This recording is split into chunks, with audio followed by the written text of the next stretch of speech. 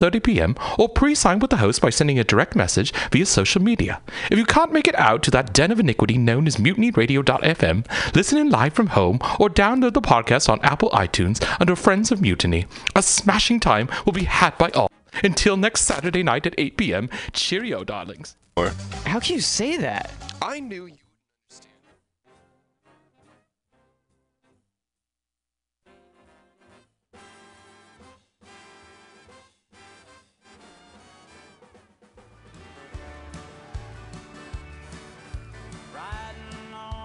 City of New Orleans, Illinois Central, Monday morning rail, 15 cars and 15 restless riders, 3 conductors and 25 sacks of mail. All along southbound Odyssey, the train pulls out from Kankakee and rolls along past houses, farms, and fields, and passing trains that have no names, and freight yards filled with old black men, and the graveyards of the rusty automobile. Good morning, America, how are you? Say, don't you know me? I'm your native son. The city of New Orleans, and I'll be gone 500 miles when the day is done.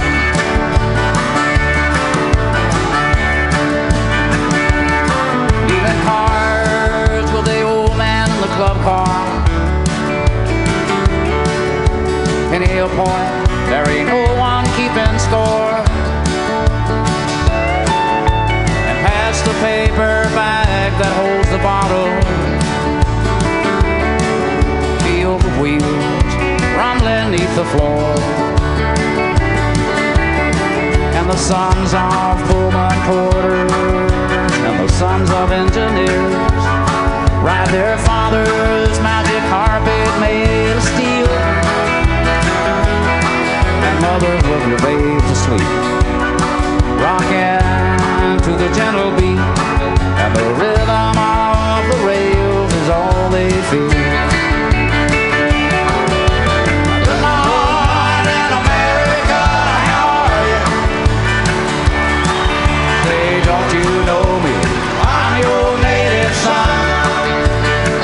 I'm the train they call the city of New Orleans, and I'll be gone 500 miles when the day is done.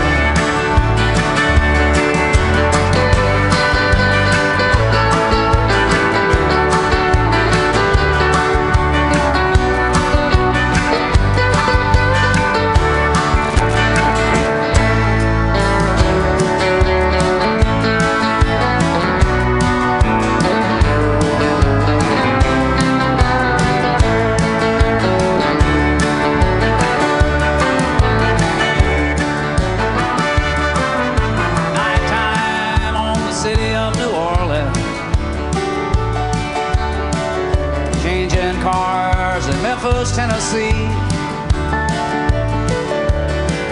halfway home, we'll be there by morning. Through the Mississippi darkness, rolling down to the sea. But the towns and the people seem to just fade into a bad dream, and the steel rail still ain't heard the news. Conductor, sing your songs again, and passengers will please refrain. This train has got to disappear in railroad blues. Good morning, America, how are you? Hey. Don't you know me? I'm your native son. I'm the train they call the city of New Orleans, and I'll be gone 500 miles when the day is done. And I'll be gone 500 miles is done. And I'll be gone 500 miles when the day is done.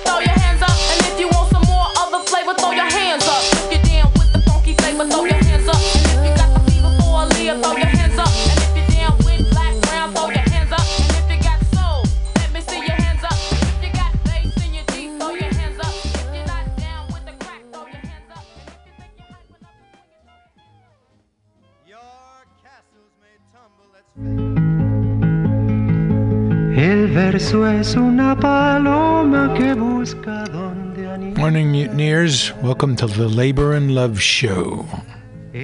Come on in and get laborated.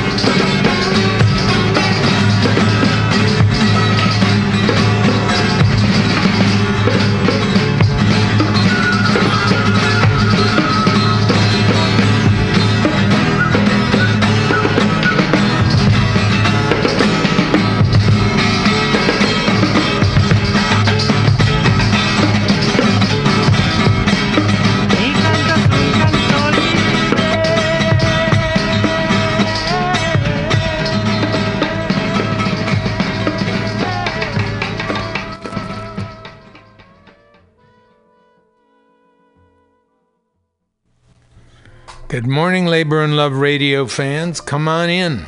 Time to work the morning shift. Here with you from 10 to 12 every Saturday morning. We look at the world of labor, the world of working people, organized as such. Labor news, commentary, opinion, and history by, for, and about working people. Good morning, Labor and Love Radio coming at you on a Saturday morning, kind of overcast today in the Mission.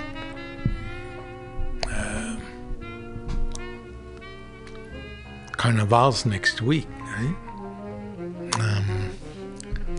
Dance groups all over the city and the area are getting ready for Carnival. A beautiful ceremony, even though sometimes the weather doesn't cooperate. Go down and check out Carnival and see how the dance transforms us. This is Labor and Love Radio, where we tell you how it is. If one person gets $1 they didn't work for, someone else worked for $1 they didn't get. If you don't have a seat at the table, the negotiating table that is, where you work, you're on the menu. Never, but never let anyone into your heart who is not a friend of labor. And when I say labor, I mean you. Labor and Love Radio, where the labor meets the road. Listen into Labor and Love Radio and get laborated. We started out our set. Let's see, we had the last one was Victor Jara, the great Chileno poet and songwriter and singer who was tortured and murdered along with thousands of other people during the U.S.-backed coup in Chile, which overthrew a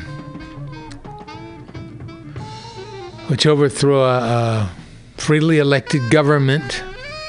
And Henry Kissinger made the famous remark that why should the U.S. have to suffer just because people are stupid enough to elect a socialist government.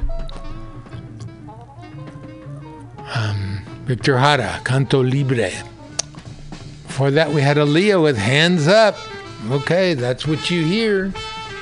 That's what you hear. Hands up. Get your hands up. That's what her song is called, Hands Up. And before that, we had the city of New Orleans. That's kind of a tribute on my part to the great Willie Nelson, who's on tour now, around 80 years old, I believe. That was the city of New Orleans with his supergroup, the Highwaymen. Let me see, Willie Nelson, Chris Christopherson, Waylon Jennings, and Johnny Cash. Quite a group. Okay, our subject is labor, and what have we got for you today? Volkswagen gets the NLRB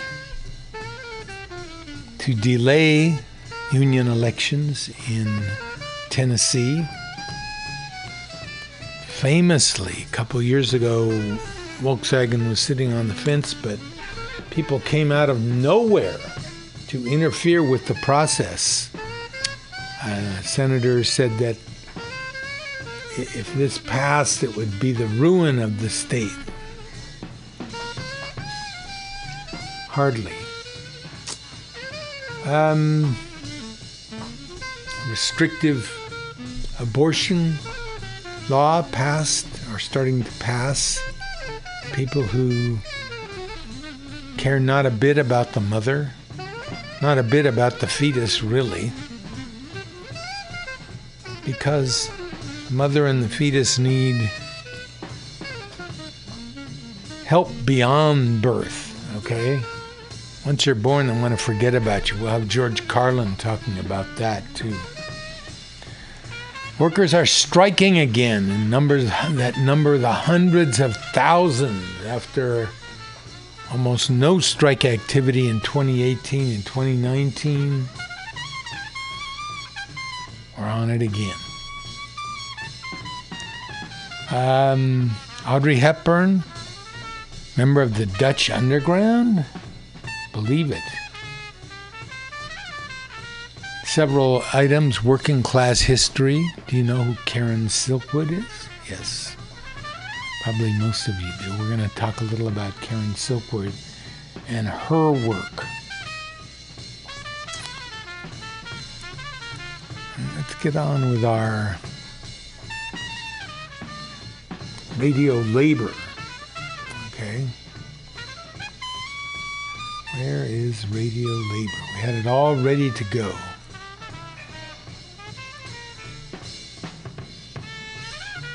All right. Workers are striking again by Amy Muldoon. New figures show that the strike is back. 485,000 workers participated in major work stoppages last year, the most in decades. Labor has to use that momentum to fight for the entire working class.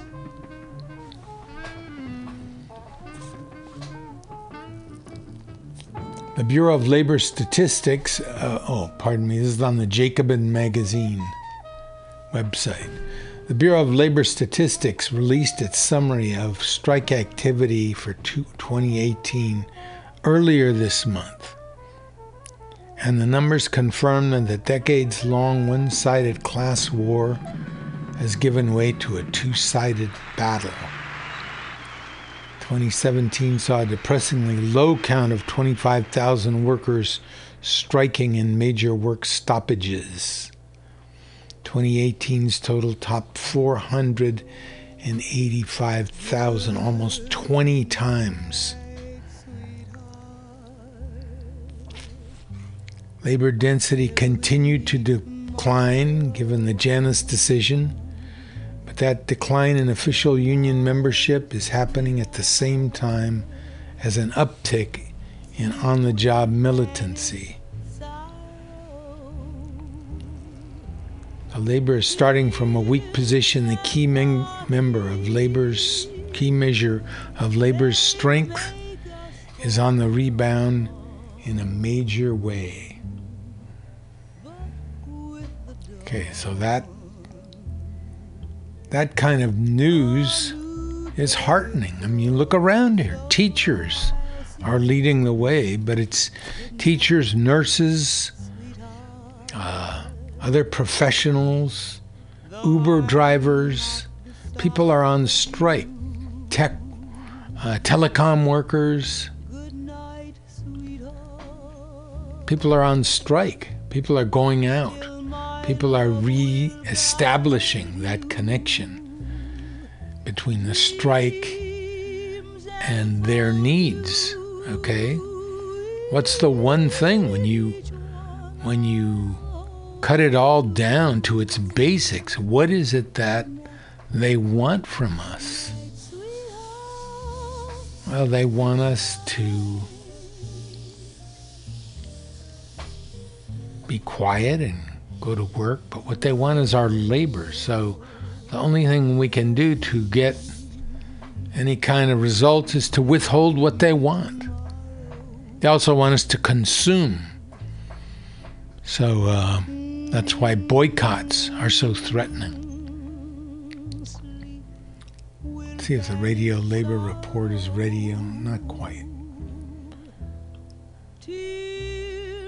I want to look at some of my on the beat. Here's one about Oregon teachers walking out, forcing 600 schools to close. But they're not necessarily asking for wage increases. Okay?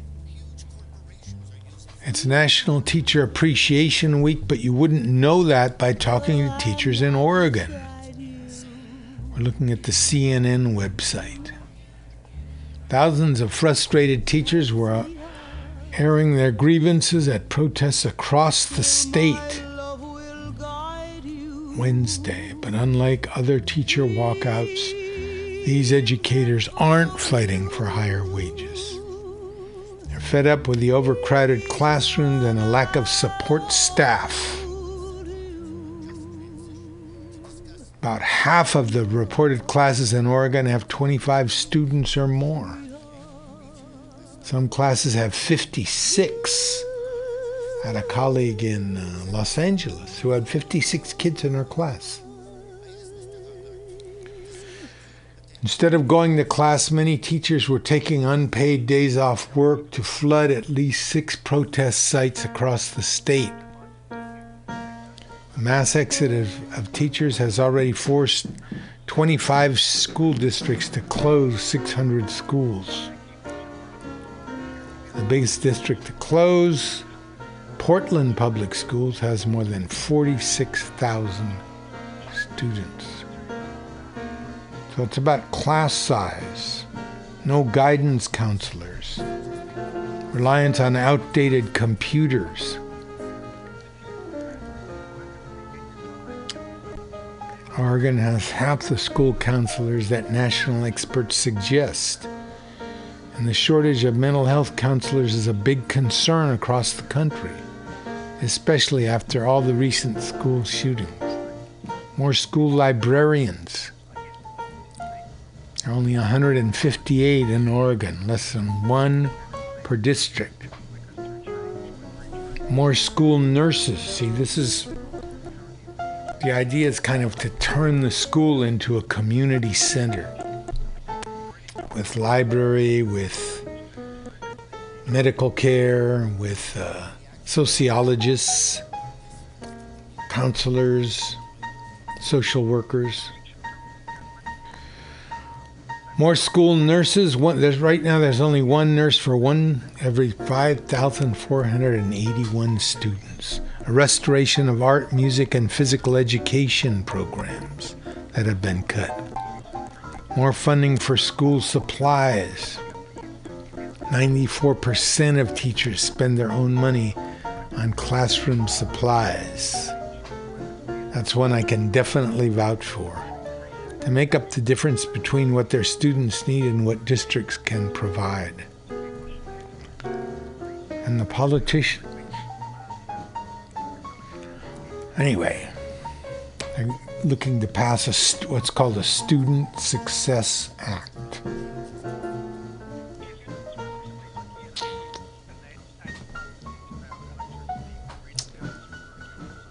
Let's see if we can get our radio labor going now.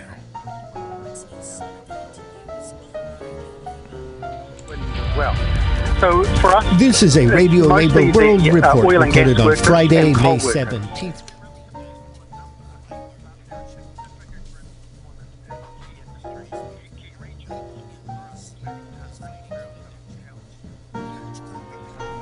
Artificial intelligence to take over.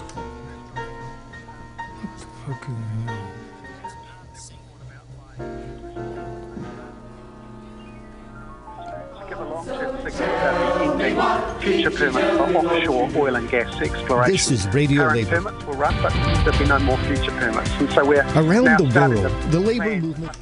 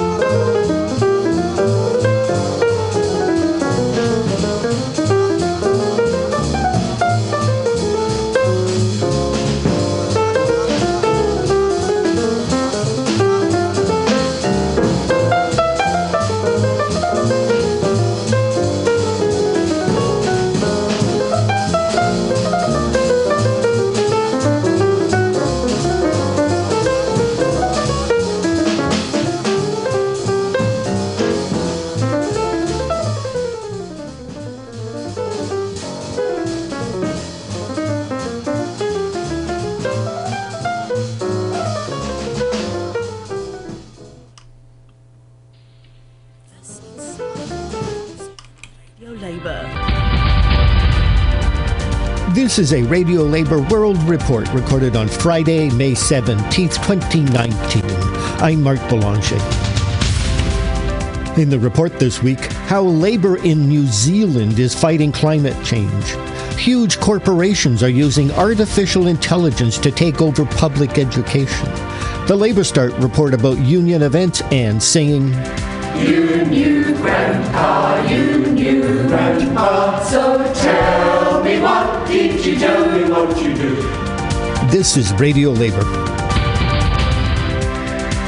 Around the world, the labour movement is confronting the effects of climate change and calling for a just transition for workers to sustainable jobs.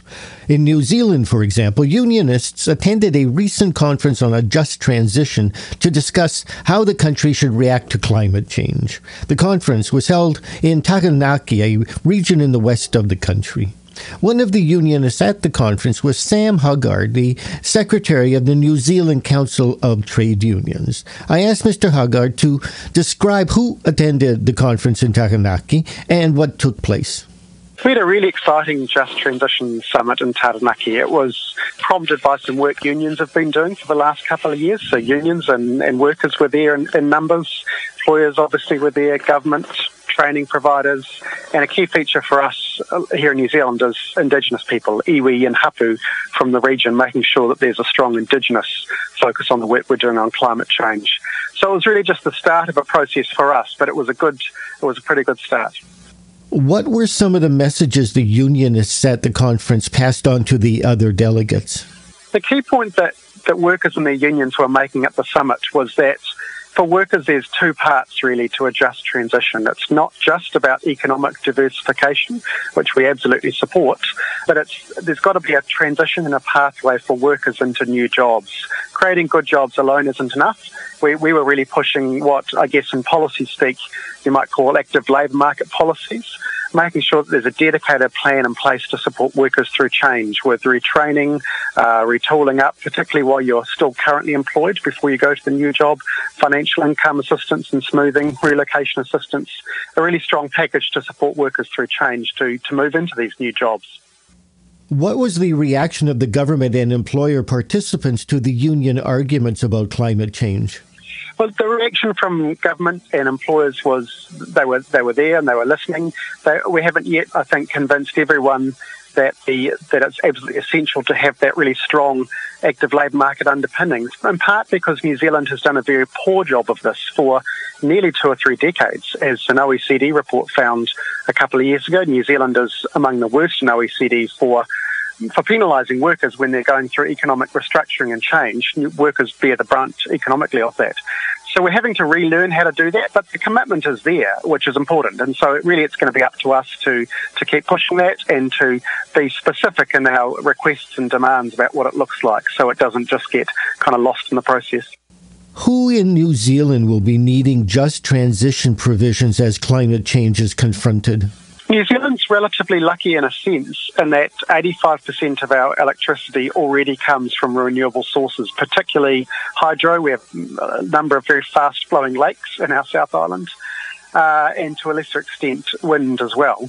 So for us, it's mostly the oil and gas workers and coal workers. They're relatively small in number, but they're a significant group of employment in key regions for us, including Taranaki, where our summit was held, and including on our west coast of our South Island. So oil and gas is first on our list at the moment for a just transition, and in part that was brought about by a decision government made last year, which was an important one, to give a long-term signal that they'd be ending future permits for offshore oil and gas exploration. Current permits will run, but there'll be no more future permits. And so we're now starting the plan to phase out of fossil fuels and to heavily invest in renewables to finish closing the loop up to 100% renewables. So now you've had a large and successful conference on climate change. What's next? The next step is for us to feed into a roadmap which was launched at the Just Transition Summit in Taranaki led by the local unions and iwi and business and employers and so on. So The next steps for us is to really feed into that to make sure it's got the detail it needs, and then really to build public support for the funding for the transition. It's an area that was, in a way, not properly addressed at the summit, that the funding for a just transition has to come from employers as well as government. The Global Union for Teachers, Education International, is warning that the use of artificial intelligence in schools may lead to loss of privacy for students and minimizing the role of teachers. EI represents more than 30 million teachers and other education workers in 172 countries. It recently released a report outlining concerns that huge education companies will collect massive amounts of data on students and replace teachers with computer programs. I talked to one of the authors of the report about EI's concerns. Anna Hogan is a lecturer at the University of Queensland in Australia. I asked her about the activities of Pearson, one of the education corporations using artificial intelligence in education. Pearson is one of the world's largest education companies, and it's moved from being this textbook supplier to become this really mainstream provider of all sorts of education products and services. So things like curriculum materials, assessment, online learning programs, teacher professional development, and the list goes on. And what Pearson's doing, or their strategy, is really moving into that development of the digital learning aspects of their business. And how they're doing that is working towards personalised learning programs that start to integrate artificial intelligence. So personalised learning is where students sit at their computer and they learn through an algorithm which dictates what they need to learn. So you can think of it a little bit like a Siri or Alexa becoming your new school teacher. And the way that companies like Pearson develop these programs, it requires a huge amount of data. They need to understand how students learn to be able to program an algorithm that can essentially teach students what they need to know and in a way that's best for that particular individual. So to get to your question about why we're concerned about this type of data privatization, and there's quite a few issues here. So the first one's around privacy. So in terms of how student data is collected and what types of data are collected. And then this links to the issues of consent. So often users don't have a knowledge or understanding that their data is being collected or in the way that it is used. So, for example, Pearson will collect data from users interacting with its products and services in responses to their exercises, assignments, coursework, instructor comments, the activities they've completed. While these are all de-identified and aggregated to analyse how Pearson services are used, and then going into their education research and supporting the strategic development of its products and services. But in the report, we basically suggest that then this leads to issues of transparency, as consent is not always explicitly sought. And then there's also issues around data ownership and data responsibility. As Pearson suggests, they're only stewards of student data, and it's actually owned by its institutional customers, which then leads to this idea that, I suppose, around data openness, because if schools own the data or students own the data and Pearson owns the products that are being produced and sold from the data, and essentially the knowledge is being locked up in corporate silos, meaning that the benefit for learners and society more broadly is not realised. So this is what we call the privatisation of the data and the data infrastructure. So if Pearson was to open up and share their knowledge of their algorithms and what they're learning from this data, then potentially the social benefits for all of society in terms of student knowledge and understanding would be greatly enhanced. And I suppose the last thing to sort of raise in terms of the concern is about the ethics of these programs themselves. So we know that personalised learning uses algorithms to predict customers' capabilities. And these predictions basically allow students to go to next types, or it basically grants or withholds their access to different types of learning opportunities. So in a way, students are being taught through these predicted actions, and it's not really allowing them the opportunity to surprise us as they often do in our traditional classrooms. The report prepared by Ms. Hogan and Sam Sellar is called Pearson 2025, Transforming Teaching and Privatizing Education Data. You can find more about the report on Education International's website at www.ei-ie.org. Here with his report about union events around the world is Labour Start correspondent Derek Blackadder. Here's a tiny sample of the hundreds of union news stories in 31 languages added to our site each day last week. Our top stories section included links to coverage of the concerted anti-union campaign by a U.S.-based airline, more attacks on Turkish journalists, and the global protest by Uber drivers as the company went public this week. We had news of strikes and lockouts in dozens of countries. Here are just a few highlights. Jute mill workers in Bangladesh were off the job in a protest over wage theft.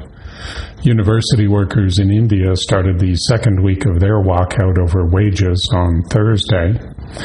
A wage and safety strike by hotel room attendants in France passed the 35-day mark this week.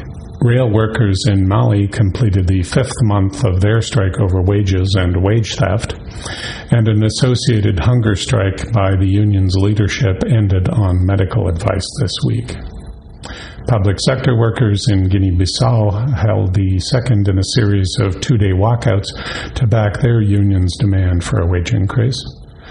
More than half of Côte d'Ivoire's school system was completely shut down as teachers there escalated their wage dispute with a day-long walkout. A wage strike continued this week at an airport in Chile. Indian municipal workers took a half-day off work to attend a rally demanding the wages owed to them. And Greek hospital workers struck against the lingering effects of a decade of austerity policies on Thursday. Our top working women's stories included coverage of union preparations for next month's women's strike in Switzerland, a renewed campaign by Spanish unions to force employers and the government to re-examine workplace safety and health through a gender lens, and the challenges faced by Indonesian domestic workers as they begin to organize. The free health and safety newswire we offer in cooperation with Hazards magazine carried stories to hundreds of union websites around the world about the 7-month-long struggle by workers in Barbados to fix an unhealthy workplace, a safety strike over union representation issues in Canada, and the efforts being made by United Kingdom airline unions to address mental health issues in the workplace. Currently, Labour Start is running 2 online actions. Take just a few seconds out of your day and join thousands of trade unionists around the world in helping workers make their lives better, or even help save those lives. This is Derek Blackadder from Labour Start, reporting for Radio Labour. Now here from their loft in 2020 is Australia's Victorian Trade Union Choir with You Knew, Grandpa, You Knew. Now hear a song from 2020. Now global warming isn't new. The years you wasted were too plenty. You left the problem up to who? You knew our world would be in trouble as your emissions grew and grew. You said it's only froth and bubble, but did you really have a clue? You knew, Grandpa, you knew, Grandpa. So tell me, what did you do? What you do? You knew, Grandma, you knew, Grandma. So tell me, what did you do? Now hear a song from 2030. We hope it's getting through to you. Why did your power stay so dirty? How come you didn't just renew? You knew, Grandpa, you knew, Grandpa. So tell me, what did you do? Tell me what you do. You knew, Grandma, you knew, Grandma. So tell me, what did you do? You knew the temperature was rising. You hoped that it might stop at 2. It's more, and so it's not surprising that we can put the blame on you. You knew, Grandpa, you knew, Grandpa. So tell me, what did you do? Tell me what you do. You knew, Grandma, you knew, Grandma. So tell me, what did you do? You had a lovely life to suit ya, and never wanted to say, whoa! And that's it. International labor news you can use. I'm Mark Boulanger. Thank you for listening. And remember, it's all about global solidarity.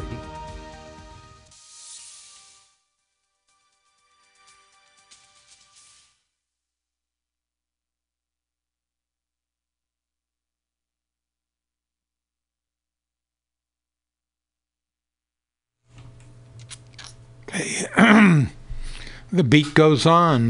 The World Labor Report includes an idea how the Pearson Company is locked in now to the educational establishment. And I think what a lot of people don't understand is how much money there is in this whole structure of testing and artificial intelligence and textbooks. These are billion-dollar enterprises, thus the desire of private companies to get in and make a killing off the work of children. Anna Hogan from Australia, an Australian teacher union, talking about artificial intelligence. And believe me, if there is any endeavor that takes face-to-face, person-to-person interchange, it's education. Learning from a machine is learning from a machine. Learning from a computer is learning from a computer. Learning from people is something entirely different. A good teacher. All right, so Radio Labor, let's get a song going here.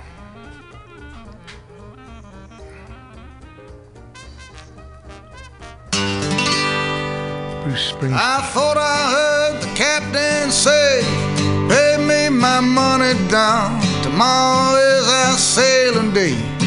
Pay me my money down. Pay me my money down. Pay me or go to jail. Pay me my money down. As soon as that boat clears the bar, pay me my money down. He knocked me down with a spar. Pay me my money down. Pay me my money down. Pay me or go to jail.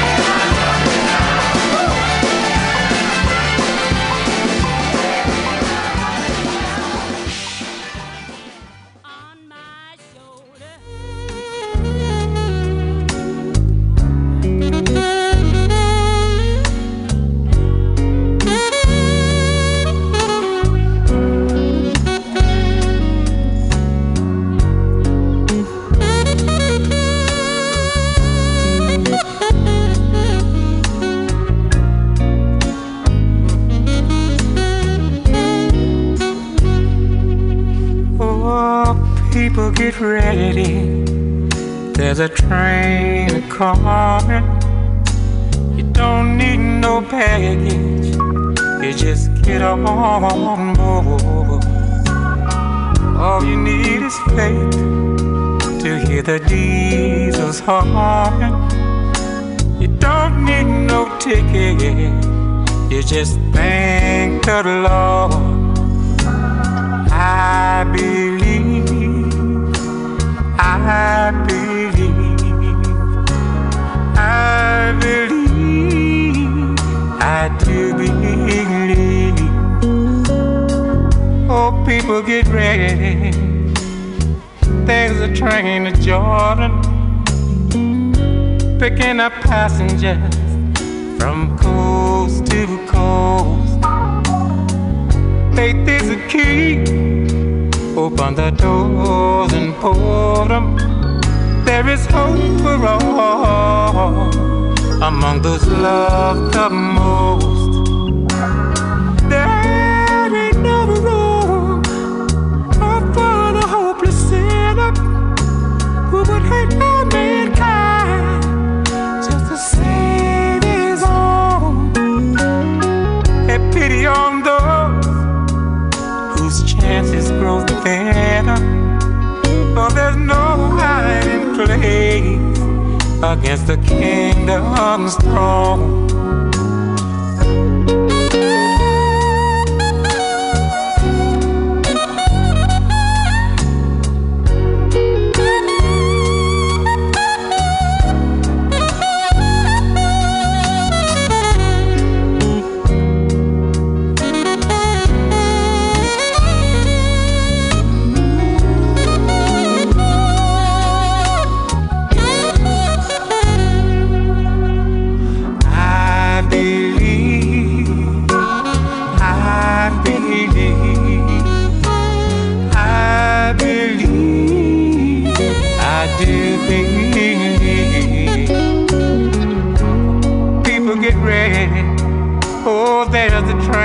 Coming. You don't need no baggage. You just get on board. All you need is faith to hear the diesels humming. You don't need no ticket. You just thank the Lord.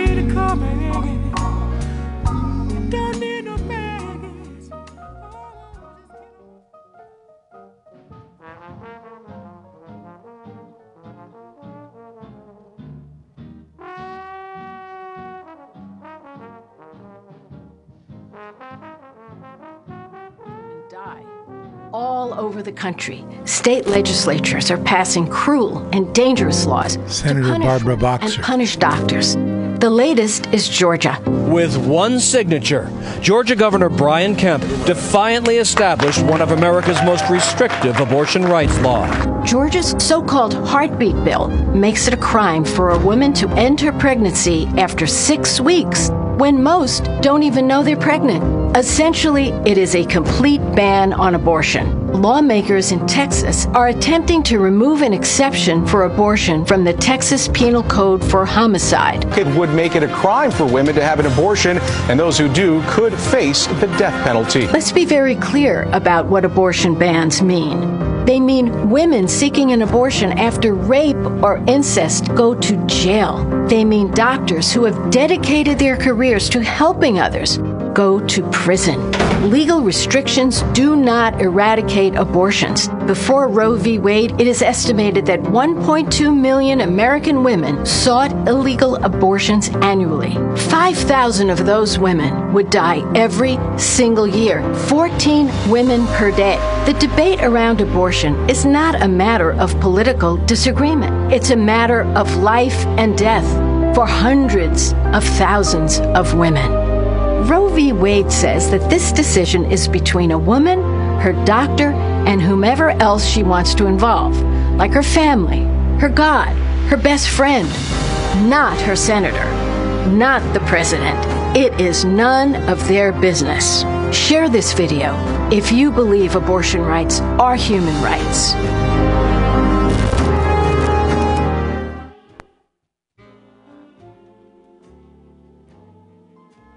Okay, and that was Senator Barbara Boxer discussing the latest super restrictive abortion laws that have been passed recently in the South, which are basically a way to get a hearing before the Supreme Court, a hearing of Roe versus Wade, depending on conservative justices to strike the law down and make abortion illegal. And as Senator Boxer says, what you're doing is you're not outlawing abortion. People are still going to get abortions. You are making them unsafe. You make them, a woman put her body on the line, her own body. I mean, I think the whole idea is forced pregnancy, and we can go back to the slave laws in the United States where women were used as breeders to have children, and in order to struggle against that reality, women who would look at their little babies and decide they didn't want their little babies to grow up under slavery, for their little daughters to be raped, for their little sons to be beaten and oppressed and whipped.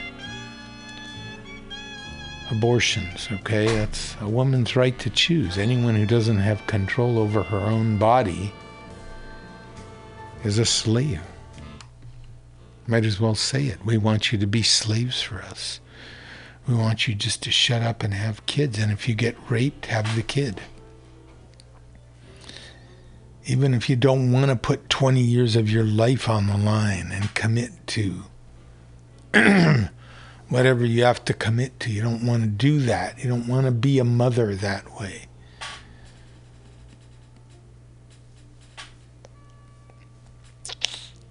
Okay, here's Gloria Steinem talking about the same issue. How about we treat every young man who wants to buy a gun like every woman who wants to get an abortion? Mandatory 48-hour waiting period, parental permission, note from his doctor proving he understands what he's about to do, a video he has to watch about the effects of gun violence. Let's close down all but one gun shop in every state and make him travel hundreds of miles, take time off work, stay overnight in a strange town in order to get a job, in order to get a gun. Make him work through a gauntlet of people holding photos of loved ones who are shot to death. People who call him a murderer and beg him not to buy a gun. So see, it's easier for you to go out and buy a gun than it is in some places to join a union. Amazing.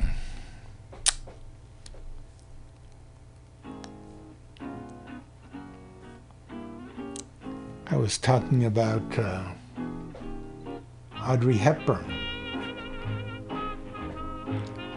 On this day, May 4th, 1929, actress and member of the Dutch resistance Audrey Hepburn was born in Belgium. A daughter of wealthy British and Dutch fascists, Hepburn rejected the politics of her parents and worked as a courier for and performed in underground concerts to raise funds for the Dutch anti-Nazi resistance during Holland's occupation. Audrey Hepburn talked about, she was a ballerina. She was a well-known ballerina in the community, the Dutch community, and she performed. She performed in situations where there couldn't be much noise, so people wouldn't clap for her. It was a silent ballet that Audrey Hepburn danced. And as noted here, Working Class History website, she did carry messages, and she said she would stick the papers in her socks and ride her bike around and distribute leaflets. So, Audrey Hepburn.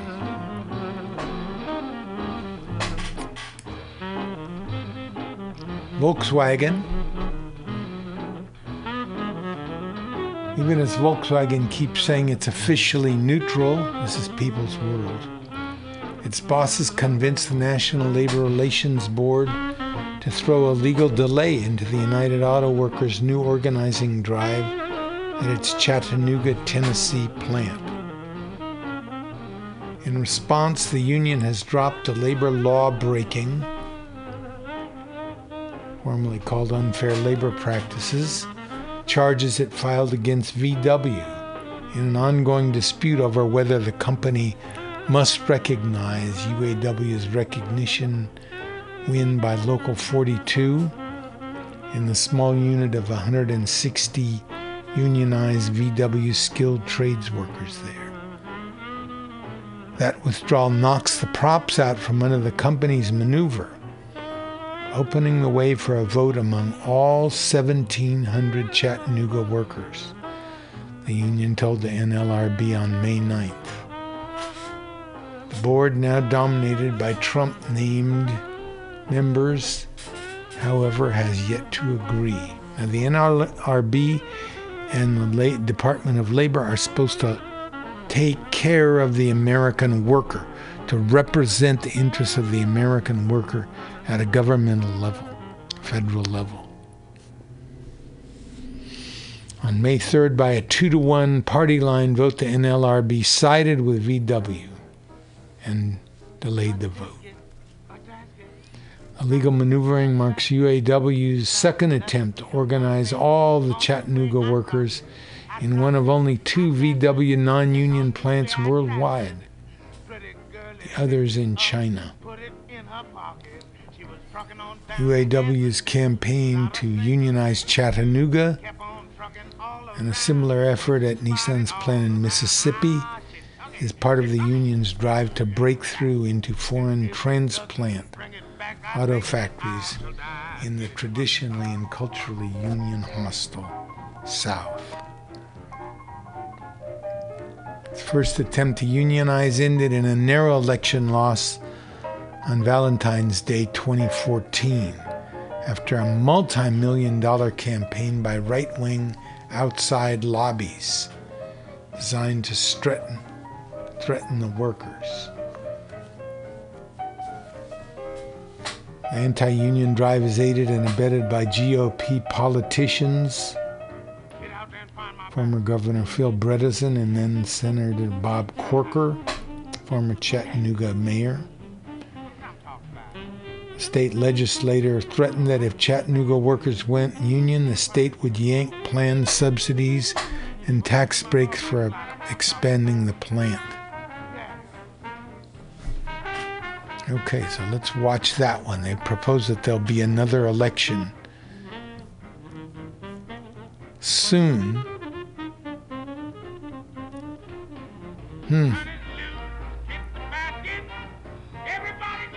Once again, the union said it was the workers, upset by erratic scheduling and variable work rules, who began the latest organizing drive.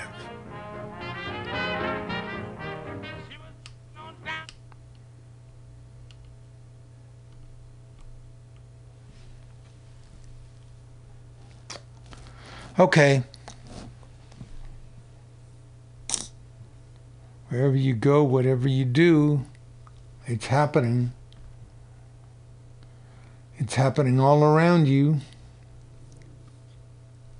And the funny thing is, not funny. What am I talking about? Unions are more, workers, bosses are more willing to spend millions of dollars to keep us from joining unions. And the question is why? When you're talking to somebody about unions, joining a union or not joining a union, you have to go back to this question. Okay, why are they so interested in keeping you from joining a union? Corporations say that unions are pointless wastes of money, of your money, that do nothing. Also, corporations spent $2.5 million on a campaign to discourage you from joining your useless, pointless union which does nothing. Please don't join it. Come on. What is it that they hate so much? They hate someone taking part of what they consider their profits. They hate it that workers sit opposite them as equals. Here's an example. Video games and drinks. This is from the New York Times. Video games and drinks are union dues. Delta's pitch draws fire. Delta Airlines is facing backlash for suggesting to employees that it would be more fun to spend their money on new video games or rounds of drinks than on union dues. The idea, communicated in flyers that have been displayed in the employees' break rooms, attracted sudden criticism on Thursday. It gained momentum on Friday as images were shared online. A new video game system with the latest hit sounds like fun, one flyer said. Put your money towards that instead of paying dues to the union, another said. Nothing's more enjoyable than a night out watching football with your buddies. All those union dues you pay every year could buy a few rounds. A third said, tickets and food to a baseball game for a family aren't cheap. That $700 in union dues you'd be paying every year could go a long way. Stop trying to undercut workers' right to form unions and negotiate for better wages, says Bernie. Sherrod Brown, Democrat of Ohio, said the flyers were condescending. Condescending, huh? Yeah, go sit with your buddies and watch TV. Go out to a restaurant, okay? Go get some video games and play video games. A new video game system with the latest hit sounds. Sounds like fun. Put your money towards that instead of paying dues to the union.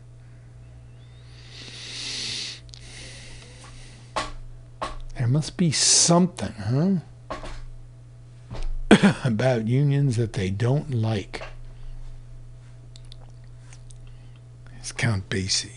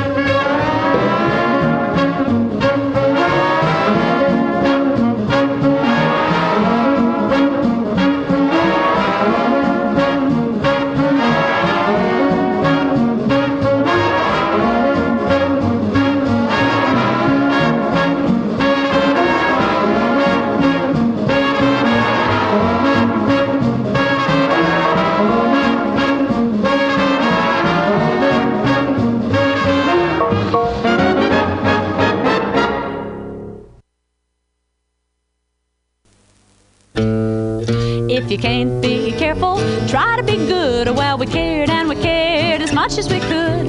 We always agreed, me and my man, we said someday we'll try the family plan. The first thing we tried was nothing at all, cause the amateur ride and everything's here fall. We charted my tides, followed my moon, but then someday it came a little too soon. I got the 9 month of blues. Too much to gain, too much to lose, but he was kinda happy when he heard my news. I got the 9 month of blues. There was him and me and the baby made 3, but we made up our minds to stay that way, with little bitty things made of rubber and such. And cause we were friends, we decided to go Dutch. When we said I do, it was a solemn oath. So we did, and it pleased us both. We still can't figure out what went wrong, but that's the first line of the 9-month song. I got the 9 month blues. Too much to gain, too much to lose. I get out the dress and the sensible shoes. I got the 9 month blues. I said, this time around I'm gonna cast my stone. I'm gonna have a chance to call my life my own. But the SPC, the FBA, they said to keep that child, don't fling it away. The doctor said he had the right to refuse. The law says if you want to beat the noose, you gotta be rich or near to your grave. So away I went again on my 9-month rave. I got the 9 month blues. Too much to gain, too much to lose. And that time around I got 'em in twos. I got the 9 month blues.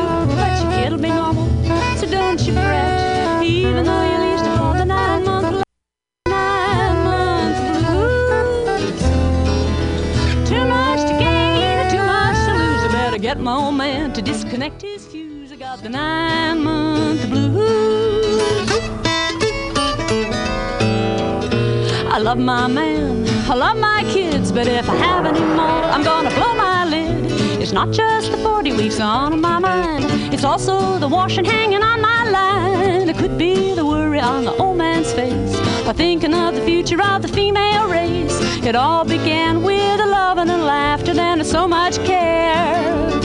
For such a long time after every 9 months blues. Too much to gain, too much to lose. Now don't you think we ought to have the right to choose to sing the 20-year blues?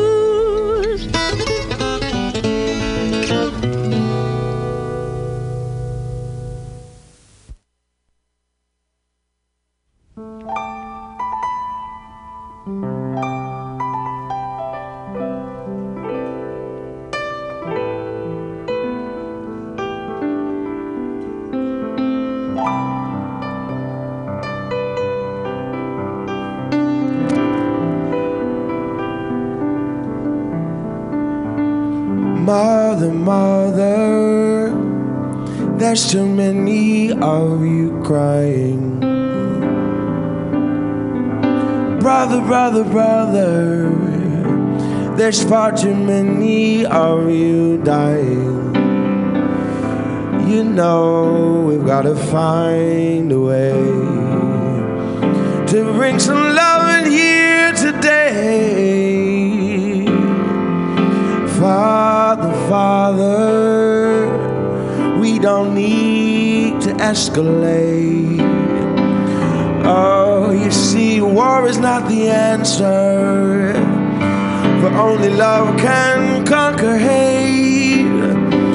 You know we've got to find a way to bring some love in here today. Oh, picket lines and picket signs don't punish me with brutality.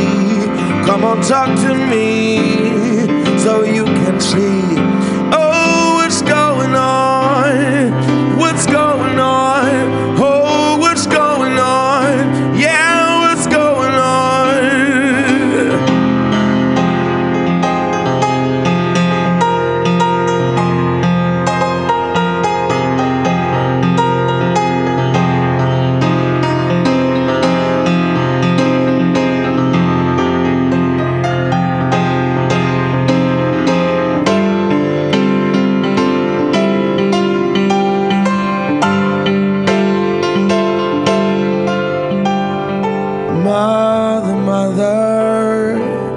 Everybody thinks we're wrong. Oh, but who are they to judge us? Simply cause our hair is long. You know, we've got to find a way to bring some understanding here today. Oh, picket lines and picket signs don't punish me with brutality. Come on, talk to me so you can say, oh, what's going on? What's going on? Oh, what's going on? Tell you what's going on. Ooh.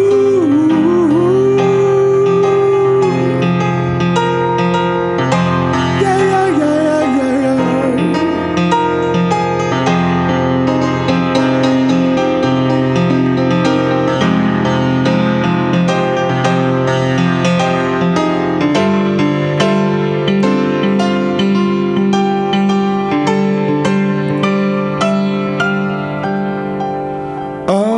Mother,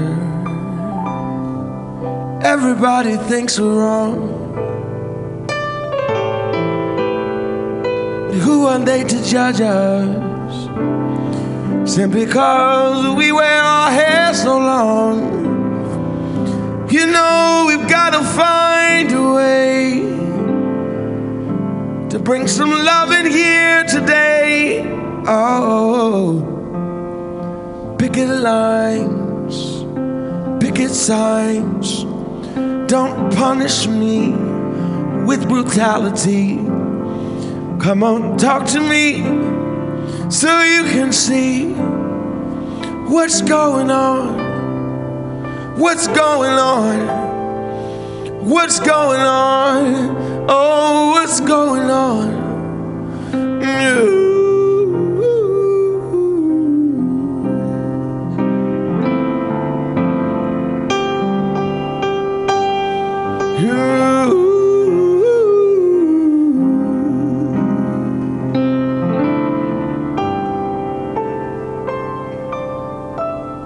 What's going on?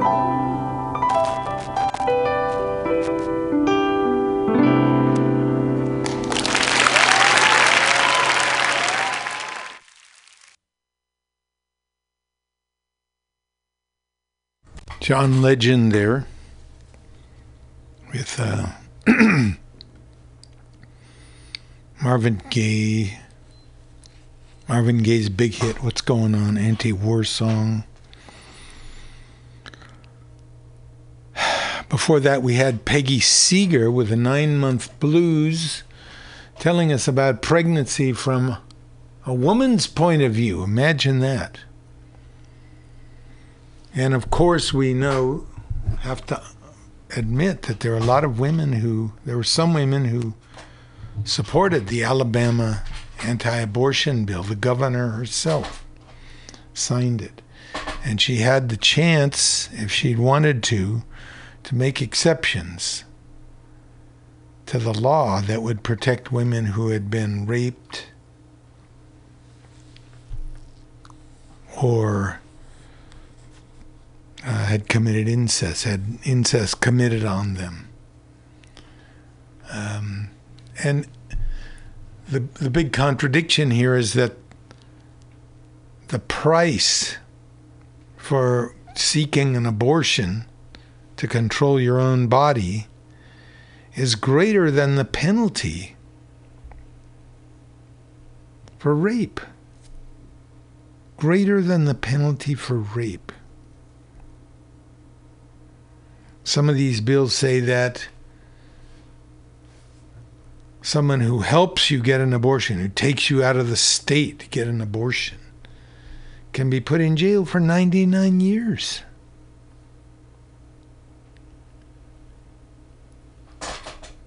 Let's listen to a little of Democracy Now! To ratchet up as legislatures and Republican governors around the country pass increasingly restrictive abortion laws. On Wednesday, Alabama Governor Kay Ivey signed the nation's most restrictive abortion ban into law, effectively banning the procedure, except in cases where a pregnant person's life is at serious risk. The law does not make exceptions in cases of rape or incest, and doctors could face up to life in prison for performing abortions. Last week, Georgia enacted a law banning abortion when a fetal heartbeat can be detected, which often occurs at around 6 weeks into pregnancy before many people even realize they're pregnant. Similar bills have also been passed in Iowa, Kentucky, North Dakota, Ohio, and Mississippi. Just yesterday, Missouri's Republican-led Senate passed a bill banning abortions at 8 weeks of pregnancy. Reproductive rights groups are challenging these laws in court. For now, the bans have either been blocked or have not yet gone into effect. House Speaker Nancy Pelosi responded to the abortion ban in Alabama Thursday and warned the country is heading down a dangerous path. At the same time have been dismantling and sabotaging and continuing their attacks on health care. And now for women specifically, as we have seen in Alabama, heartbreaking and unconstitutional assault on basic reproductive freedoms. It's really, I don't want to be a fearmonger, but I do believe that they're trying to go on a path that will totally dismantle Roe v. Wade, and we have to be vigilant and express our concerns on this legislation. Okay, so that was Nancy Pelosi, and before that we had Amy Goodman talking about So when they talk about labor now, we talk about labor here on the show. Labor means doing the work to produce a child. Okay? If you don't want that work, too bad. Okay, that's what you're there for, is to have a child. And nothing else can interrupt with that. Not if you get raped, not if some family member rapes you.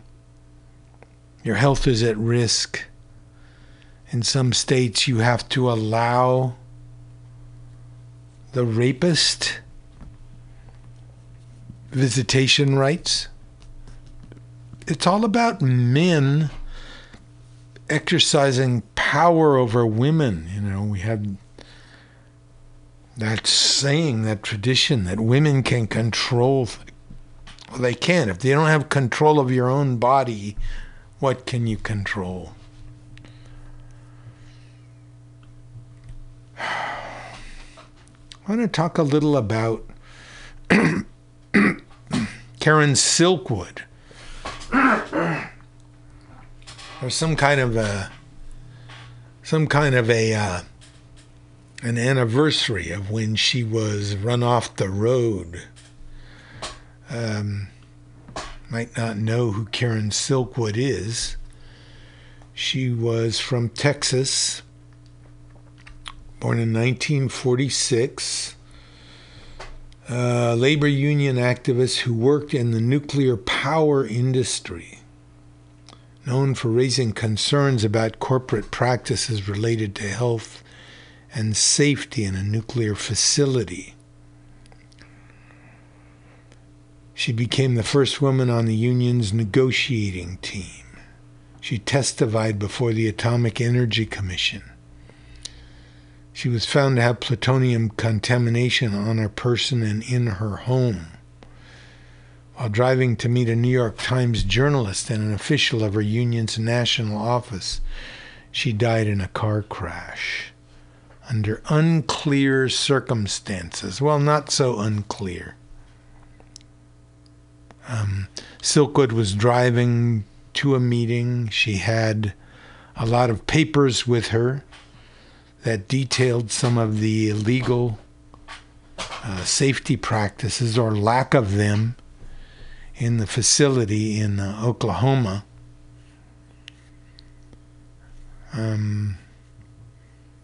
She was married to a guy named William Meadows, and she had 3 children, left her husband in 1972, and moved to Oklahoma City. She was hired by Kerr-McGee Fuel Fabrication Company. Silkwood joined the local Oil, Chemical, and Atomic Workers Union and took part in a strike at the plant. She was elected to the union's bargaining committee. She and her union discovered numerous violations of health regulations, including exposure of workers to contamination, faulty respiratory equipment, and improper storage of samples. She believed the lack of sufficient shower facilities could increase the risk of employee contamination. The Kerr-McGee plant had manufactured faulty fuel rods, falsified product inspection records, and risked employees' safety. So this case was just beginning when Silkwood performed a routine self-check and found that her body contained almost 400 times the legal limit for plutonium contamination. She and her allies claimed that her house had been contaminated purposely. The company had the infirmary to say that she had smuggled the contaminated stuff in her vagina.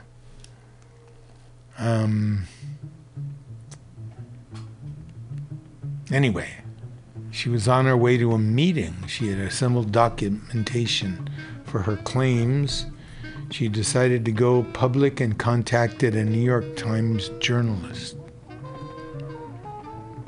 who was interested in her story. On November 13th, 1974, she left a union meeting at the Hub Cafe in Crescent, Oklahoma.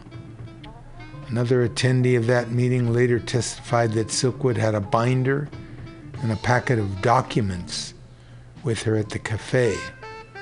Silkwood got into her car and headed for Oklahoma City, about 30 miles away, to meet with a reporter and an official of her union's national office. Later that evening, her body was found in a car which had run off the road and struck a culvert. The car contained none of the documents. She was pronounced dead at the scene. The trooper of the scene remembers that he found 1 or 2 tablets of Quaaludes in the car and cannabis. The police report indicated that she fell asleep at the wheel. Some journalists have theorized that Silkwood's car was rammed from behind by another vehicle. Skid marks from Silkwood's car were present. suggesting that she was trying to get onto the road after being pushed from behind. Investigators noted the damage on the rear of her vehicle had not been present before the accident. The crash was a front-end collision. It did not explain the damage of the rear of the vehicle. Microscopic examination of the rear of Silkwood's car showed that paint chips could only have come from a rear impact by another vehicle.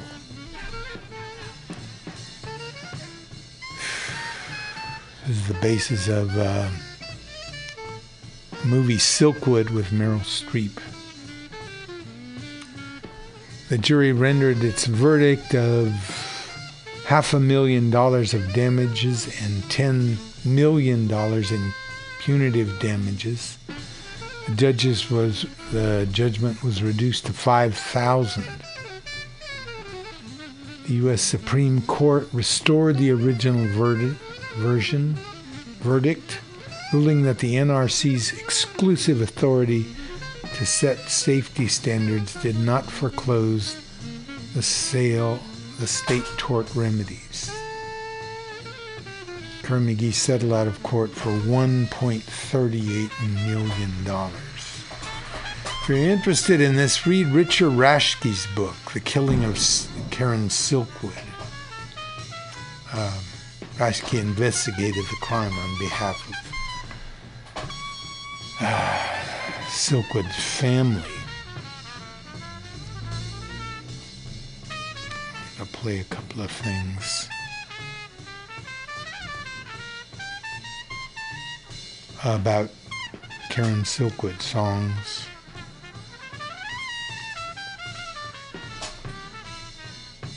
About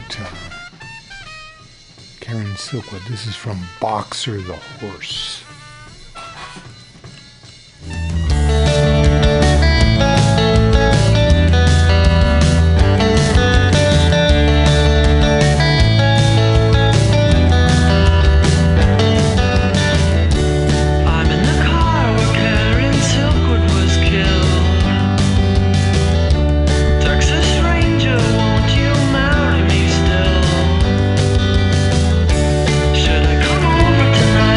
Tears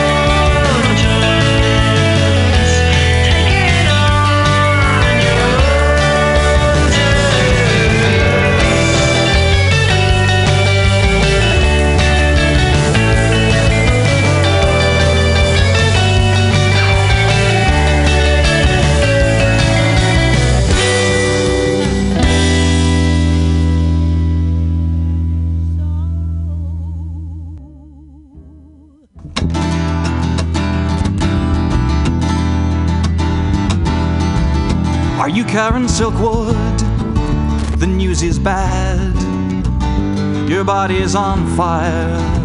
The worst that we've had might have been the canister, probably the gloves. Better not get too near to the ones that you love. Are you Karen Silkwood? We have heard about you talking to the outside. Dumb thing to do. People lose confidence. We might close down. Little girl, the stakes are high. We don't fool around. Are you Karen Silkwood? Come on back to bed. This thing's too big for us. It's gone to your head. You've got your mission. I got my doubts. I never asked for this. Babe, I think I want out. Are you Karen Silkwood? I'll be on the next flight. I think we've got 'em nailed this time. Are you sure you're alright? The union's behind you, right down the line. I'll be there at the restaurant with the man from the Times.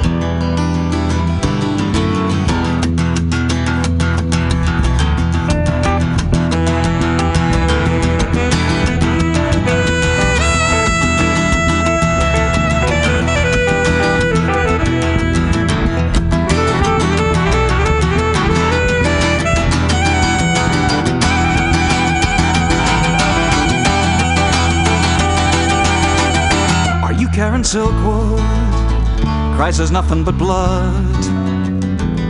Better get the ambulance, but it won't do no good. They're saying she had some notes in the car, but they're nowhere around. Geez, the place is crawling with press, but she don't make a sound.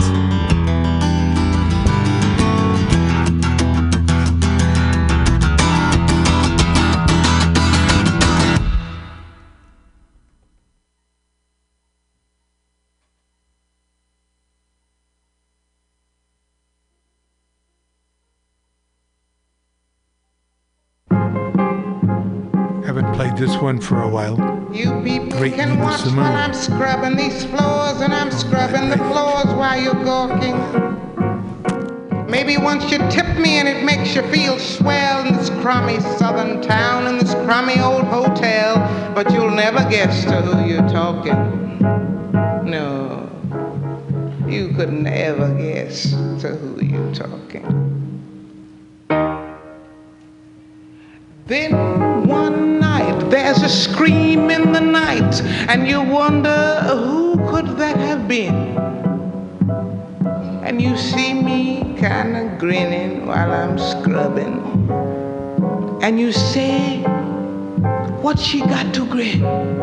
I'll tell you, there's a ship, the black freighter with a skull on its masthead will be coming in.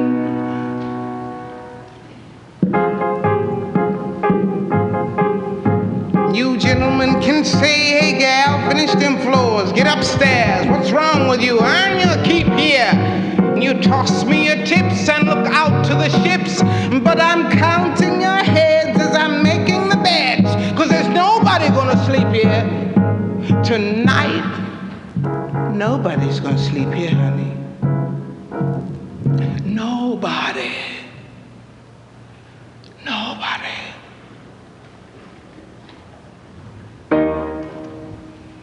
Then one night, there's a scream in the night, and you say, who's that kicking up a row? And you see me kinda staring out the window, and you say, What she got to stare at now? I'll tell you. There's a ship.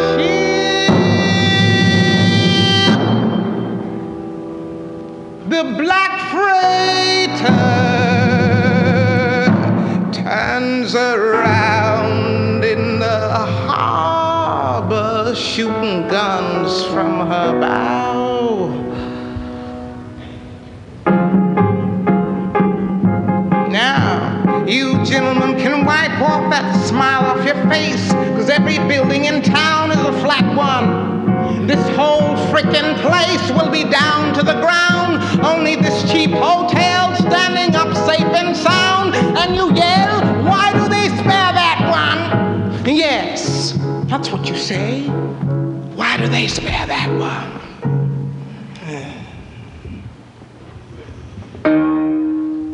All the night through the noise and to-do, you wonder who is that person that lives up there.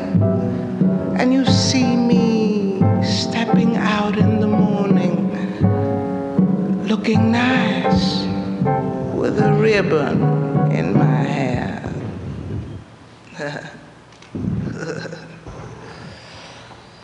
And the ship, the black freighter,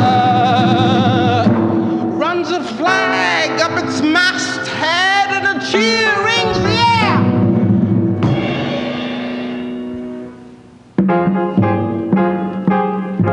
By noontime the dock is swarming with men coming out from the ghostly freighter, and they're moving the shadows where no one can see, and they're chaining up people and they're bringing them to me, asking me, kill them now or later.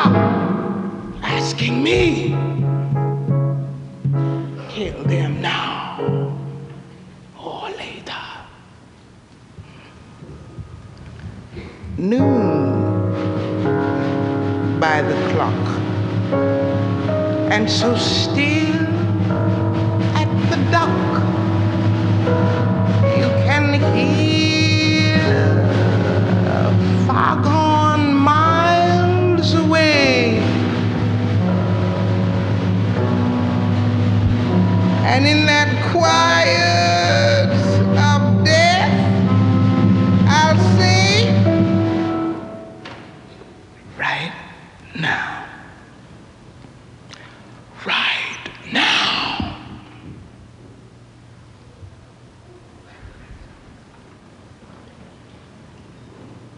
And they pile up the bodies, and I'll say, that'll learn ya. And the ship,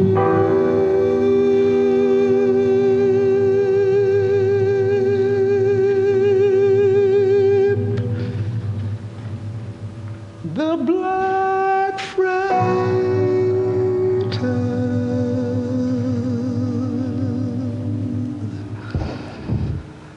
disappears out to sea.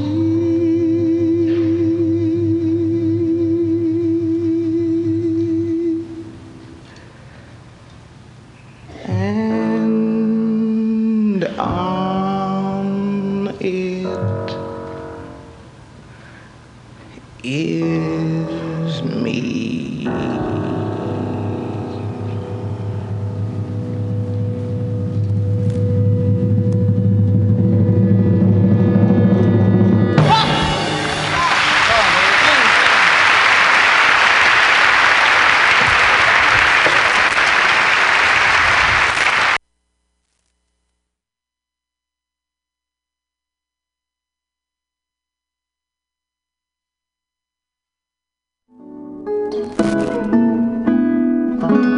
Okay, this is the B signing off. Every Saturday from 10 to 12. Labor and Love Radio. Followed by Scott Walker's show. flat black plastic. Remember, if one person gets $1 they didn't work for, someone else worked for $1 they didn't get. If you don't have a seat at the table, the negotiating table where you work, you're on the menu. And never let anyone into your heart who is not a friend of labor. And when I say labor, I mean you. Labor and Love Radio, where the labor meets the road. Come on down to Mutiny and join the madness. Community radio, Community Arts Center, everything's going on here. We got art, installations, we got radio, we got comedy, you name it. Come on down to Mutiny and make your mark. This is the Bee signing off. Hope you have a good week and good work. See you again on next Saturday.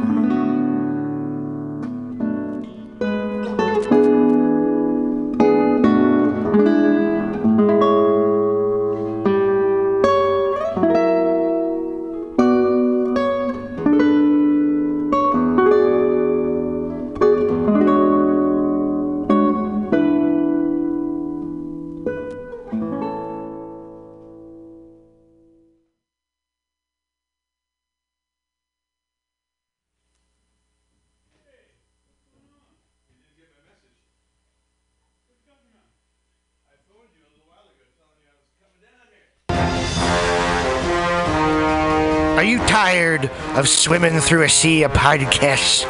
Are ye on a raft without a paddle? Well, gather around me, sea dogs, and get aboard me pirate ship as we set sail for the seas of MutinyRadio.fm. From there, you can captain your own pirate ship as you sail through over 44 different shows for all of your listening pleasures. They've got live comedy to small business advice, LGBTQ friendly to sports, vinyl to gutter punk. MutinyRadio.fm has the best programming the internet ocean has to offer you. I bet my peg leg on it, or I ain't scurvy shit-faced McRat.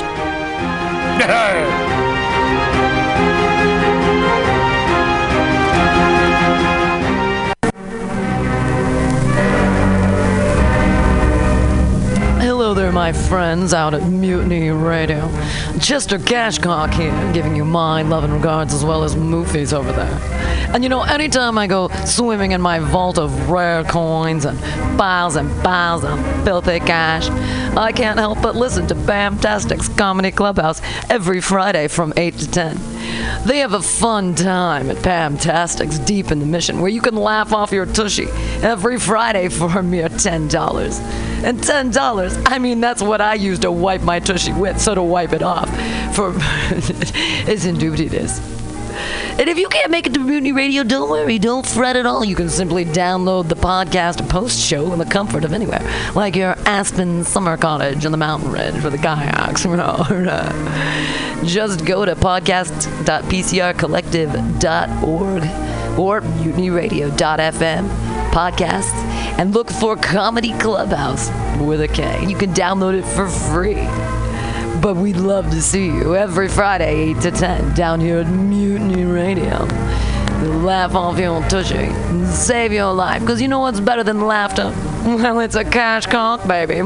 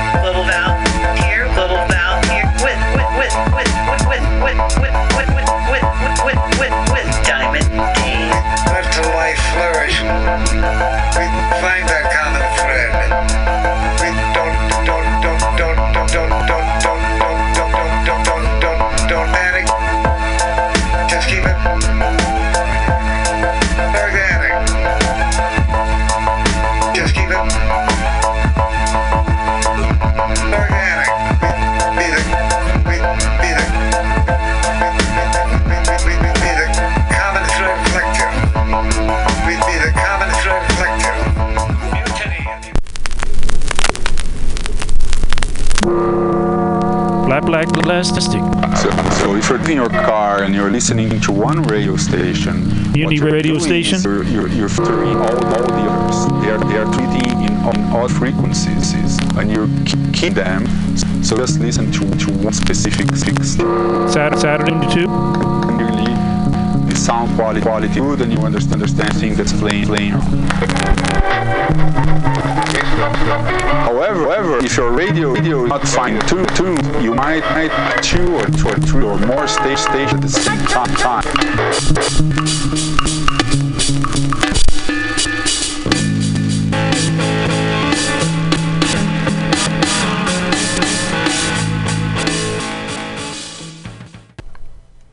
Hey, Mutineer Stolowitz here. Have you ever listened to Labor and Love on Saturday mornings, 10 to noon with Bill Morgan? It's a really excellent show, one of my favorites here at the station.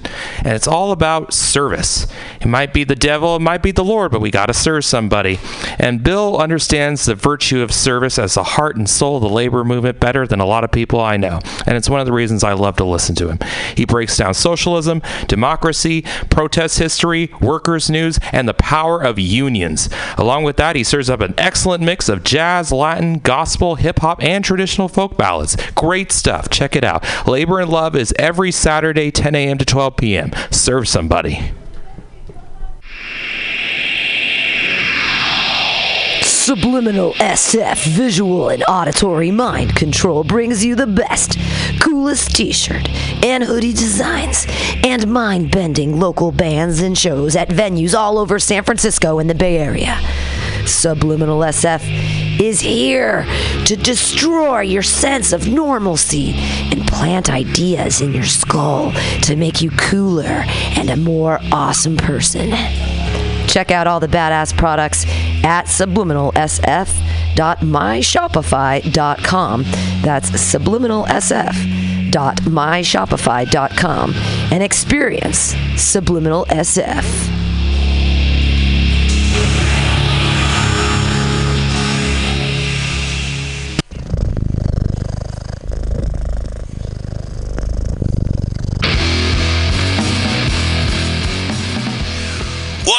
San Francisco.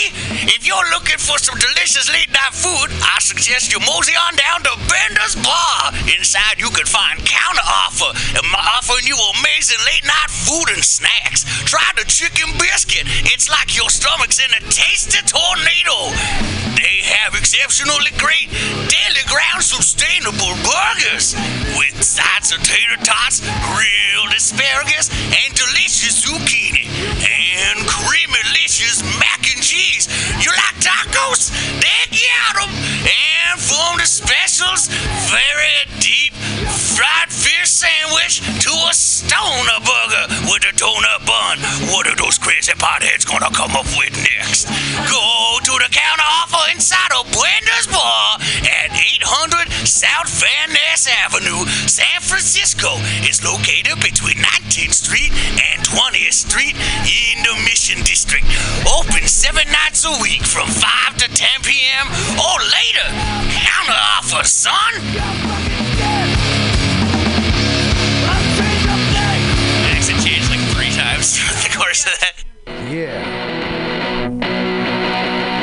Welcome. Bender's Bar and Grill, located at 806 South Van Ness in the Mission District of San Francisco. Your favorite bar with awesome bartenders, rotating local art, and a killer back patio.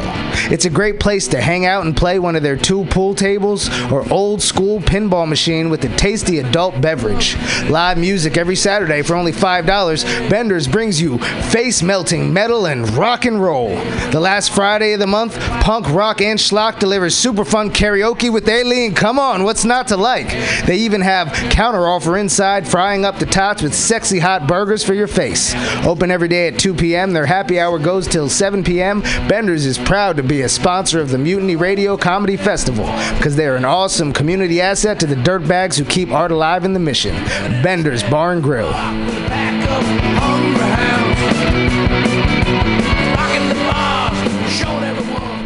This is Tushar Matters with Mutiny Radio. Big up to the #1 station that rules the nation. Give it to me every time. pool tables, or old school pinball machine with a tasty adult beverage. Live music every Saturday for only $5. Bender's brings you face-melting metal and rock and roll. It's noon Saturday, Flat Black Plastic, MutinyRadio.fm. Delivers super fun karaoke with Aileen. Come on, what's not to like? They even have counter offer inside, frying up the tots with sexy hot burgers for your face. Open every day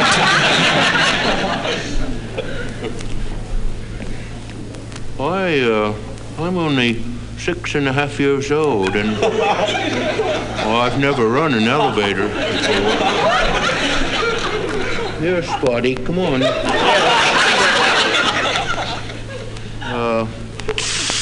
Oh my gosh. Hi, folks. I may be off for